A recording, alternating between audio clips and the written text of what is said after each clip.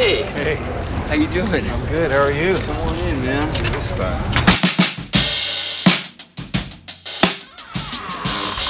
So sorry, we're still coming together. Is this all drummers or is this music It's studios? me and another drummer who's also multi-instrumentalist. And a violinist named Dana Lynn. Okay.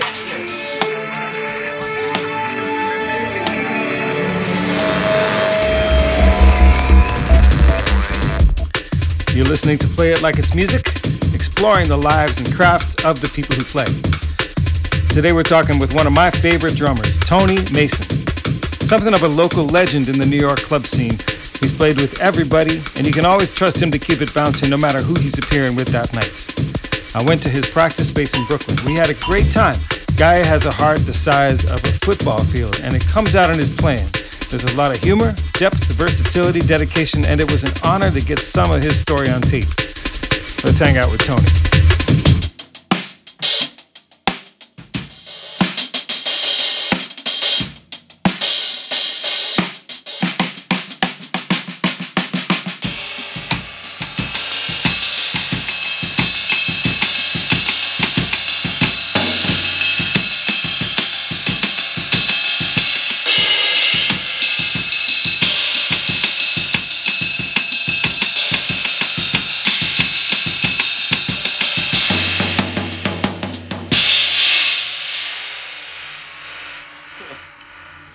Yeah, a little more? That's good. Yeah? That's great. No, I'm good. Tell me your name and instrument. Tony Mason, drums and percussion. Where are you from originally? Well, I was born in New York City, then I moved down to Southern Pines, North Carolina when I was 8 years old, then came back to New York when I was 19, right before my 20th birthday. How long have you been playing drums? Let me see, I am years old. I've been playing for a long time. I've been playing since I was 7 years old, so I've been playing for 43 years, so yeah. What was the approach like? The approach was really natural. I mean, I know it's a cliche thing to say about everyone says I just started picking up spoons and banging on pots and pans, but, you know, in my case, it was the arm of a couch, a green couch, and I can still remember it. And I think I actually did have a pair of drumsticks, and I was obsessed with the Beatles and Ringo Starr, and you know, it was just very natural. It was something that I just enjoyed doing. I didn't really even think about it. It wasn't like no one suggested, oh, maybe you should play drums, Tony. It's just like, oh, sorry. And that's a cymbal right there.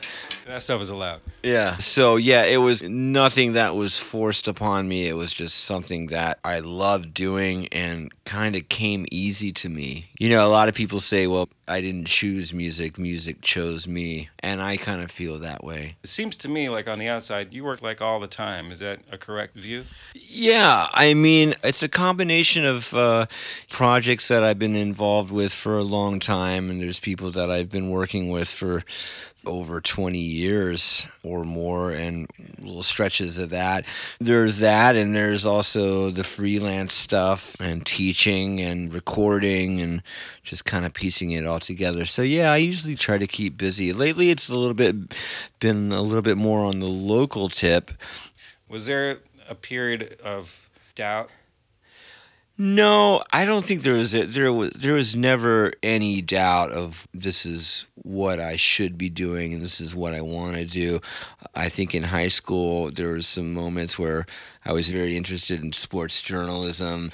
I had a moment to maybe go into psychology, but it was always about music. There were times in my mid-20s when reality set in that, you know, this is going to take a lot of time and a lot of work, and there's a lot of competition. I better get my shit together. And a couple of fearful moments of like, but those moments actually pushed me to the next level to work hard. You know, sometimes those kind of feelings, if used in a positive way, can propel you to kick your own ass and push yourself and get better, because you have to, especially now. I had a teacher back in the 80s that said, you watch, you know, as time goes on, the level is just going to get higher and higher and higher because of the education and technology and what's accessible to people now. Kids are coming up just playing ridiculous at a ridiculous level at a much younger age than where I was. I mean, a lot of us. You want to play for a second? I'll get a little bit. Yeah, yeah, sure.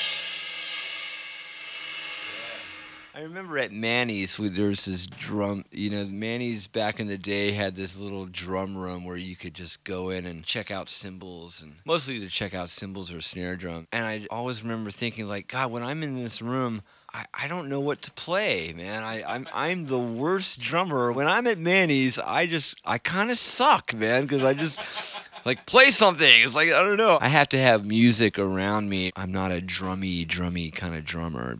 How much do you actually work on the technical side of things? I work on it a lot. I would say, especially in like last 10 years, as far as like hand technique, I've really changed my approach, and that's due to studying with teachers like Joe Morello and Dom Famulero and all my teachers in the past, and thinking about what they said. Sometimes you don't realize it takes years after studying with someone. You finally the light bulb goes on and you go like, okay, that's what they were talking about. So yes, getting back to your question, the technique thing, I do, and I really work on body movement, ergonomics, making sure that your form is proper, you're using your body the way that it wants to go. So I do work on technique, but it's nothing fast. It's nothing really chops oriented. It's more about sound and evenness and relaxation. I have a background in classical percussion. That's what I studied at Manhattan School of Music, and also 1 year at East Carolina. So a lot of the stuff I practice on the drums is kind of a crossover of what I learned playing classical, and vice versa. The two worlds help each other out a lot. And I urge my students to, try and take a couple lessons with a couple classical guys or gals and study some snare drum and mallets and timpani and work on your sound. Very slow and stuff like rebound and evenness and relaxation, and nothing too fast. I think most drummers can tell you speed comes a lot more naturally when you're not really concentrating on speed. What was it like working with Joe Morello? Joe Morello, it felt like hanging out with my uncle. He was one of the most supportive, nicest men I've met in quite some time. And, he passed away about 4 years ago or so, maybe longer than that. He was great, and he was very open. He wasn't a jazz snob. Actually, most of his students were rock and roll drummers. His approach was like, I don't care what you play. I don't care what grip you play. If you can play jazz playing match grip, I don't care. I just want you to know how to play the drum correctly. And he was the one that really started making me think about the body first, the stick second, about your motions and hand positions and stuff like that. He put out a couple DVDs, and one was, I think it was called The Natural Approach.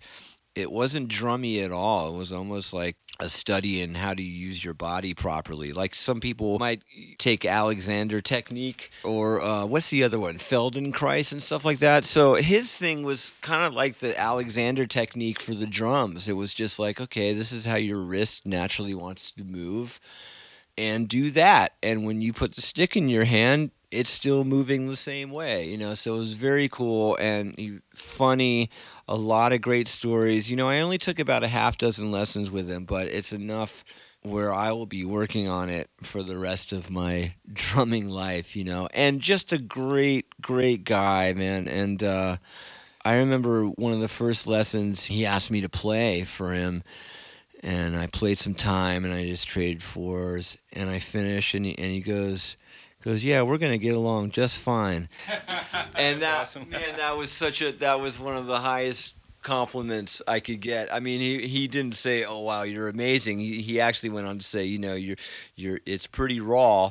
We need to refine some stuff, but you're on the right path, and that just made me feel so good coming from him. How hard did you work before you really start to feel like you were there? I don't think I'm ever going to feel like I'm there, but I will say I have been feeling more confident. When I first started playing, it was really based on feel, and I had no chops and I had no technique, man.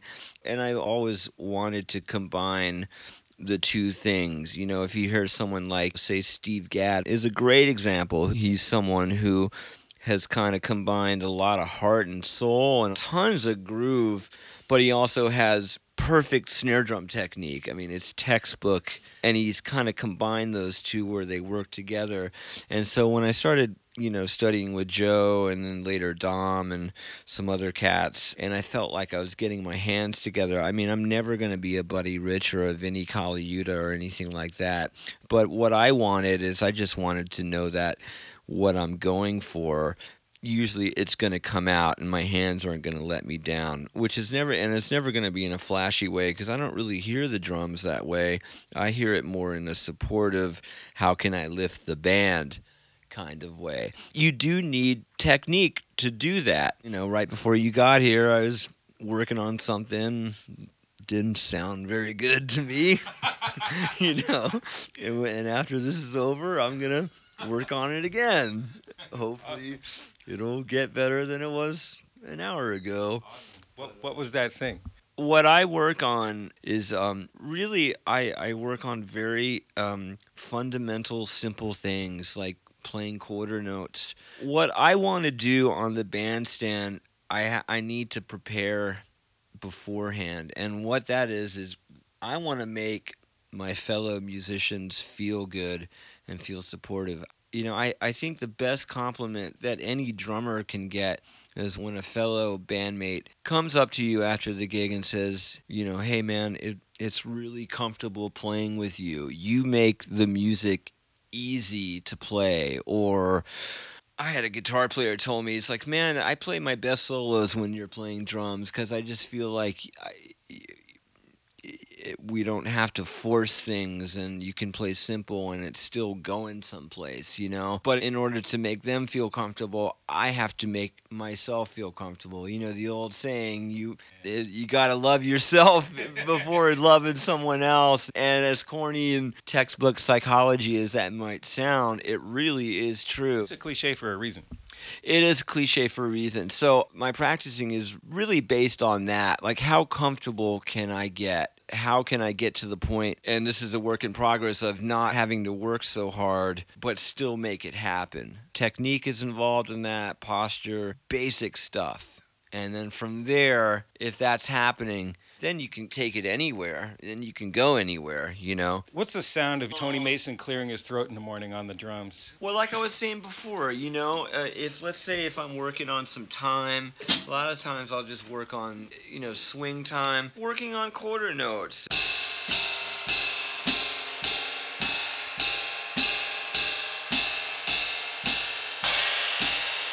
And adding a little backbeat, a little Jimmy Cobb.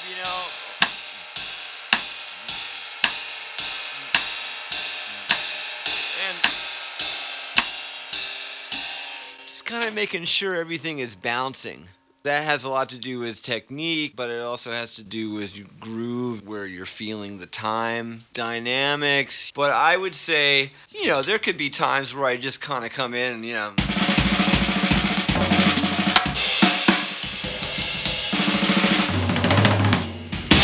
I might be in one of those moods where I need to get some shit out and just play some free stuff for about 10 minutes and that's one of the many joys of being a drummer, is that it's good to get some stuff out. I mean, I can't tell you how music has saved me in so many times, whenever we're going through hard times or emotional times, just to getting to come down and be able to play an instrument that, one, is musical, but also one that is physical too. What was the last time you felt like it came through for you or saved you? Where it really saved me. The last time I remember, my mom passed away about 17 years ago. She died of cancer, and I was down in North Carolina for about 2 months. Didn't touch the drums. Didn't have any desire to. And I'm sure there have been other occasions that have been more recently, but this just comes to mind. And I remember coming back to New York, and the first thing I did is I went to my practice space and I played, and it was such a nice release, and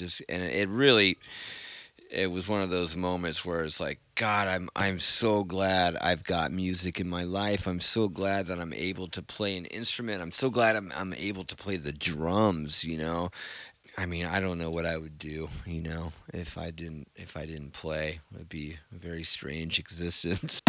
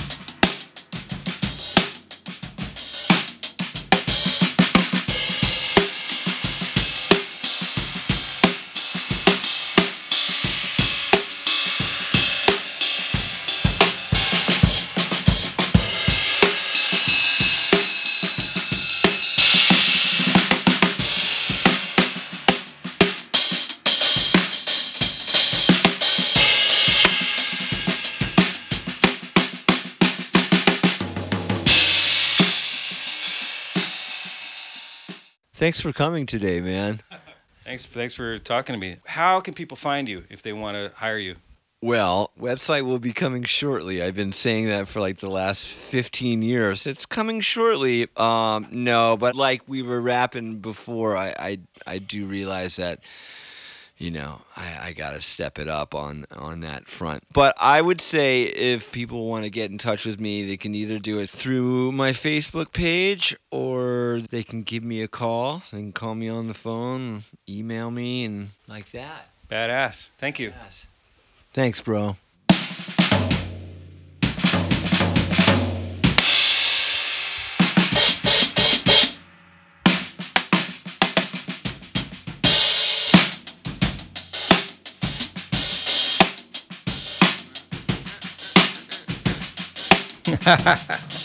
All right, how about that? That was Tony Mason. You can find him on the bandstand. That's our show. Thank you for listening, and thank Tony for sharing his space with us. This podcast is an independent production hosted by me, Trevor Exter. Go to playitlikei'smusic.com to find out more, and please leave us a review on Apple Podcasts and Stitcher, everywhere else you can find us. It's the most helpful thing you can do to put us on the radar, by far. We want this show to be useful to you. Hanging out with real musicians at work is the best, and you just got a taste of it. See you next time. This is Play It Like It's Music.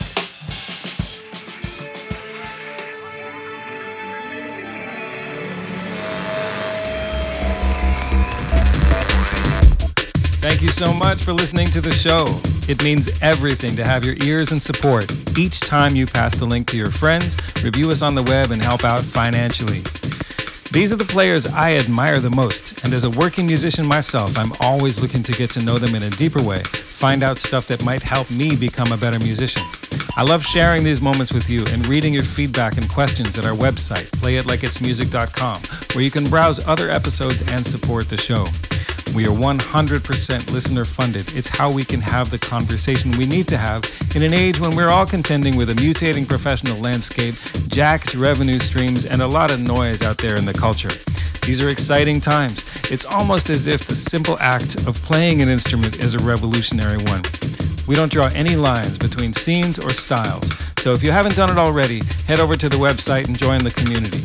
You can use PayPal or make a recurring pledge through Patreon, where we offer a selection of merch and rewards.